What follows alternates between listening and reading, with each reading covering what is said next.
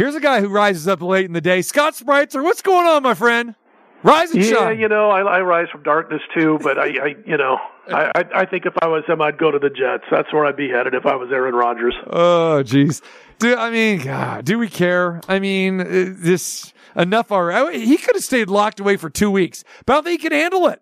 I think that, we did a big deep dive into this in hour number 1.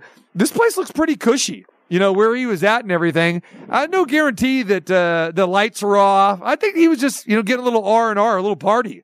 I mean, Trevor Matt said he thinks that he had the disco mirror ball going and he snuck his phone in and he's watching Saturday Night Fever in there. That's what we think was happening. I wouldn't be surprised. It didn't exactly look like he was on some trip, overseas somewhere, right. Finding himself. Yeah. And, being enlightened, with the 8 stages of enlightenment or anything like that, so I kind of question what this whole, disappearing into darkness is. But, boy, if I'm an NFL team, I mean, obviously he's got incredible skills, but he hasn't won anything in a decade. And he's had some pretty good teams that he's been around that has had chances to win a lot, and he hasn't, as far as deep into the postseason, Super Bowl championships, anything like that. I don't know, man. If it's like, I think the Jets are a great place for anybody, any quarterback to land right now if it's up to them. And I keep looking at the Jets and I'm seeing who they're, potentially going to be able to sign. And I'm like, you got Aaron Rodgers, who's just kind of out there. And then you got Derek Carr. And I thought, Marco, when we were down there on Friday at Westgate, we were talking about Derek Carr going there. And even though I think it's a great spot if you're Derek Carr looking for a place to go, I'm not so sure he'd be able to handle the scrutiny of the New York media. So it's kind of one of those things where it's like, man, you got a couple of quarterbacks out there, and Aaron Rodgers and Derek Carr, who have been starters in the league for many years, but do you really want either one? You got one, you got to question what's going on between his ears half the time in Rodgers, and one that you're not sure can take the punishment of the media. I agree with you. And then, let's throw Lamar Jackson in there as well, too. I'm not sure, if I'm a general manager or coach, I'm not sure I want Lamar Jackson to deal with him as well, too. And, it sounds more and more like, okay, he might not be back with the Ravens, but you got those 3 guys, and I think that there are question marks with all 3. I don't know, maybe Derek Carr needs, a change of location. I'm not sure the Jets is really desirable. I mean, I guess it makes sense. Stay in the AFC and, go there. At least you've got a defense. I mean, Derek Carr's never had a defense, right?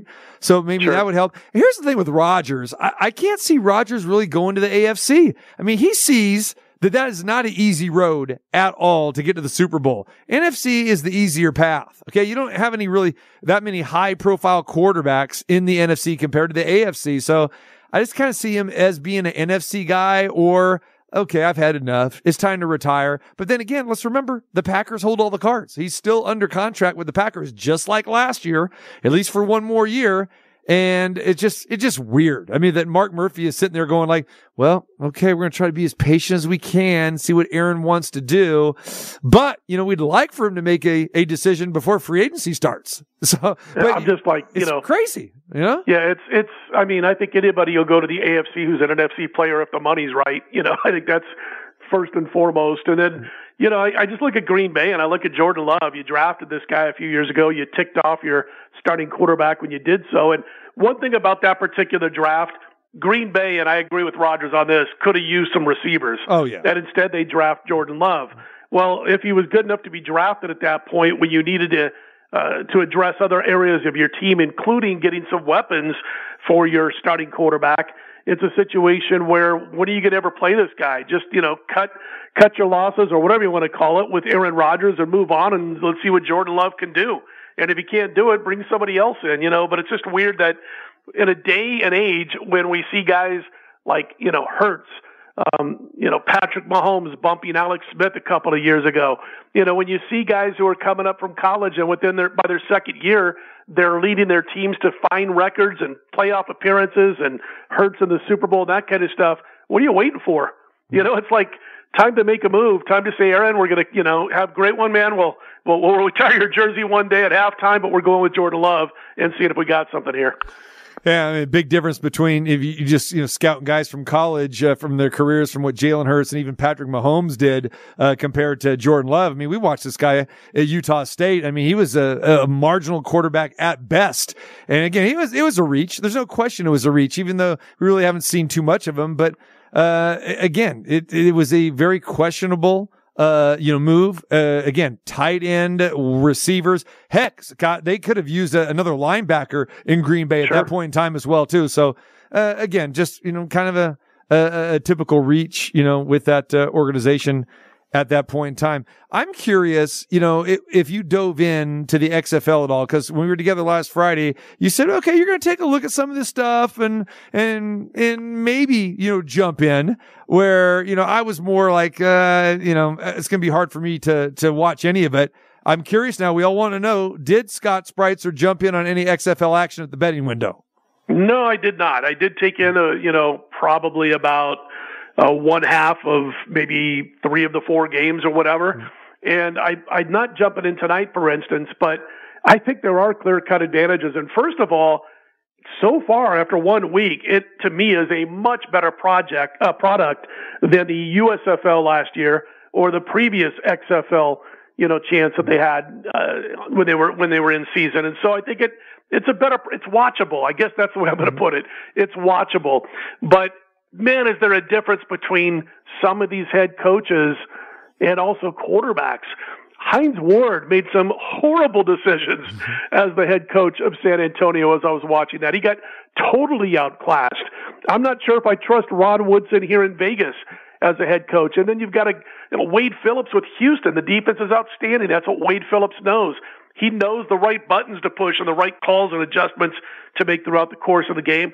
Same with Bob Stoops for Arlington. So I didn't jump in tonight. I didn't jump in at all last week, but I have looked a little bit ahead towards this week's action, and I'm kind of thinking I might get involved with the game on Sunday. I might end up going with Orlando and taking the points against a Hines Ward coached football team, and maybe even looking a little bit at Houston. And again, I might not get involved at all, but those are a couple of the games that I'm looking at. I just like the Wade Phillips factor being in this league against mostly new, guys who've never really been a head coach before or have only been assistants for a couple of years.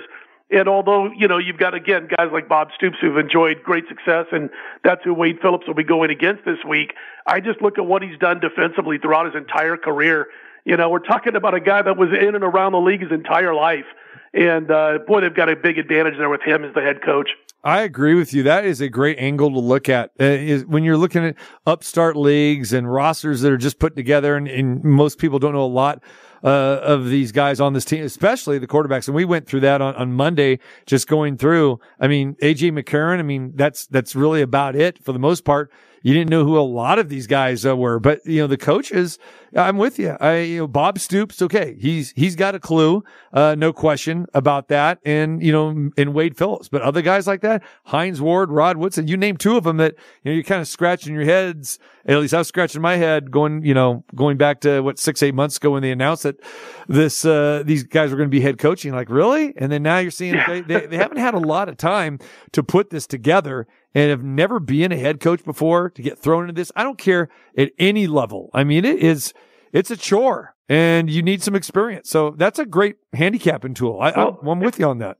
And like tonight, I was very tempted to back Seattle with Jim Haslett over St. Louis and Anthony Beck. Anthony Beck was a tight end in the NFL, played for the Jets, a few other teams along the way. His coaching career, tight end coach for the San Diego Fleet of the AAF, right. Whatever that is, and an offensive coordinator of the Wiregrass Ranch High School in Florida. He's going to be going up against Haslett tonight. The problem is that Haslett has DiNucci as his quarterback. It's like, so I just had to pass. I would think Seattle, and look, at St. Louis last week, their play calling it off and stunk. They scored in 58 minutes and 30 seconds. Right. They scored 3 points. And then they scored 15 points in the final 90 seconds of the game to get the win. Total luck and breaks going their way. So, I mean, if you had to play it tonight, I would play Seattle. But I'm watching DiNucci last week. Oh, my gosh. He had a couple of touchdowns, but he also had a couple of picks. I think he had a pick 6. And then late in the game when they had a chance to win the game, he, for some reason, keeps the ball on like 2nd and goal at the 3 with plenty of time to go, gets a little hit, drops the football, another turnover. So it's a quarterback situation that I didn't like tonight, but I think that Haslett over St. Louis's coaching staff is a big advantage for Seattle. I just can't back a team with this guy at quarterback right now laying more than a field goal. And by the way, all these key numbers, 3, 6, 7, and all that, forget about it. There's no kicking of extra points. You know, you line up at whatever it is, the 2, it's 1 point. You line up at the 4, it's 2 points. Line up at the 8, it's 3 points, and so on. And I'm not sure I got those numbers exactly right, but that's basically what it is. The farther you are away from the end zone, the more points you get on an extra point. I think up until, 3 or 4 points. But the bottom line is that, look for coaching advantages big time. Make sure the coach with the advantage doesn't have scrubs at quarterback. No doubt. Scott Spreitzer joins us, DocSports.com. Subscribe to Scott's Plays at DocSports.com. Of course, Scott joins us each and every week. Being a college basketball road favorite is a dangerous thing, isn't it, Scott? When we're looking at this, I mean, look at some of these teams, really not covering numbers on the road, especially, some of these teams with maybe some inflated numbers. And, we saw it last night with North Carolina. We saw it with Alabama. Give me some thoughts. How much of that goes into your handicapping where maybe, staying away from some of these road favorites? I was very disappointed that I didn't bet Alabama yesterday because about 1 a.m. On, what would that have been, Wednesday morning? 1 a.m. Wednesday morning Pacific time, I saw that article involving Brandon Miller and all the craziness that's going on off the court for Alabama. And I was actually texting back and forth with another handicapper by the name of Al McMorty in Los Angeles. And I'm like, boy, this is a great spot. And he goes, I agree. And I ended up not pulling the trigger on that game. And you saw Alabama barely escape. But in general, it's like I try to stay away from road favorites for the most part. I will play them at times. Again, if I think the value's right, then I play them. But it has been tough on some of these teams to cover on the road. So, and I made another mistake. I've had a really good college basketball season, but I made a mistake on Saturday in that I was trying to decide, and I had 2 plays, Michigan State, which won a few nights ago, and Baylor, I think that was Tuesday night. And I was trying to decide which team I liked more than the other for my own betting purposes if I wanted to, play 1.5 or 2 units instead of 1.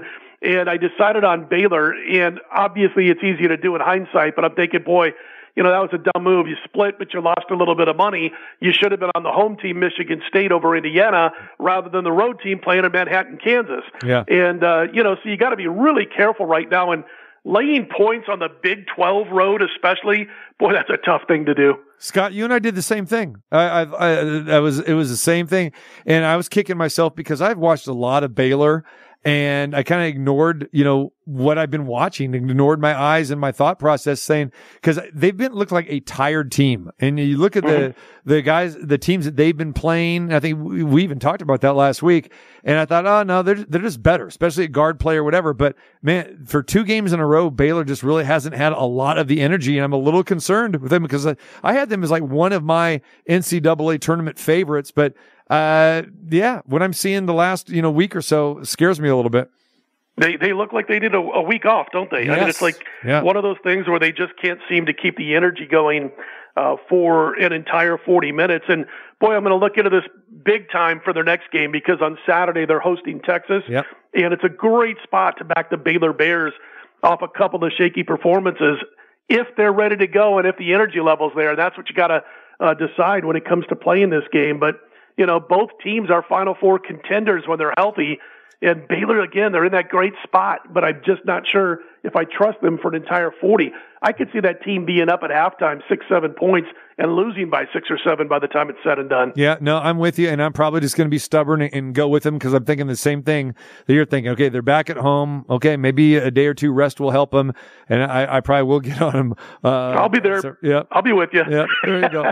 Hey, tonight, Northwestern Illinois, that's a game that I got circled here. I want your take on it because, we talked about before, Northwestern's no joke. They're legit. They've won 5 in a row. Illinois, very good at home. Even though they got, kind of backdoored, so to speak, against Minnesota. They were a big double-digit favorite the other night, but they have struggled a little bit. And Brad Underwood, he's a guy. I mean, I've sat behind his bench on a couple of occasions. He can really wear on his team. And boy, I saw it again, even against Minnesota the other night, where he's in the face of his players. But this Northwestern team, man, they're playing well. Illinois is a 5.5-point favorite. How do you see it?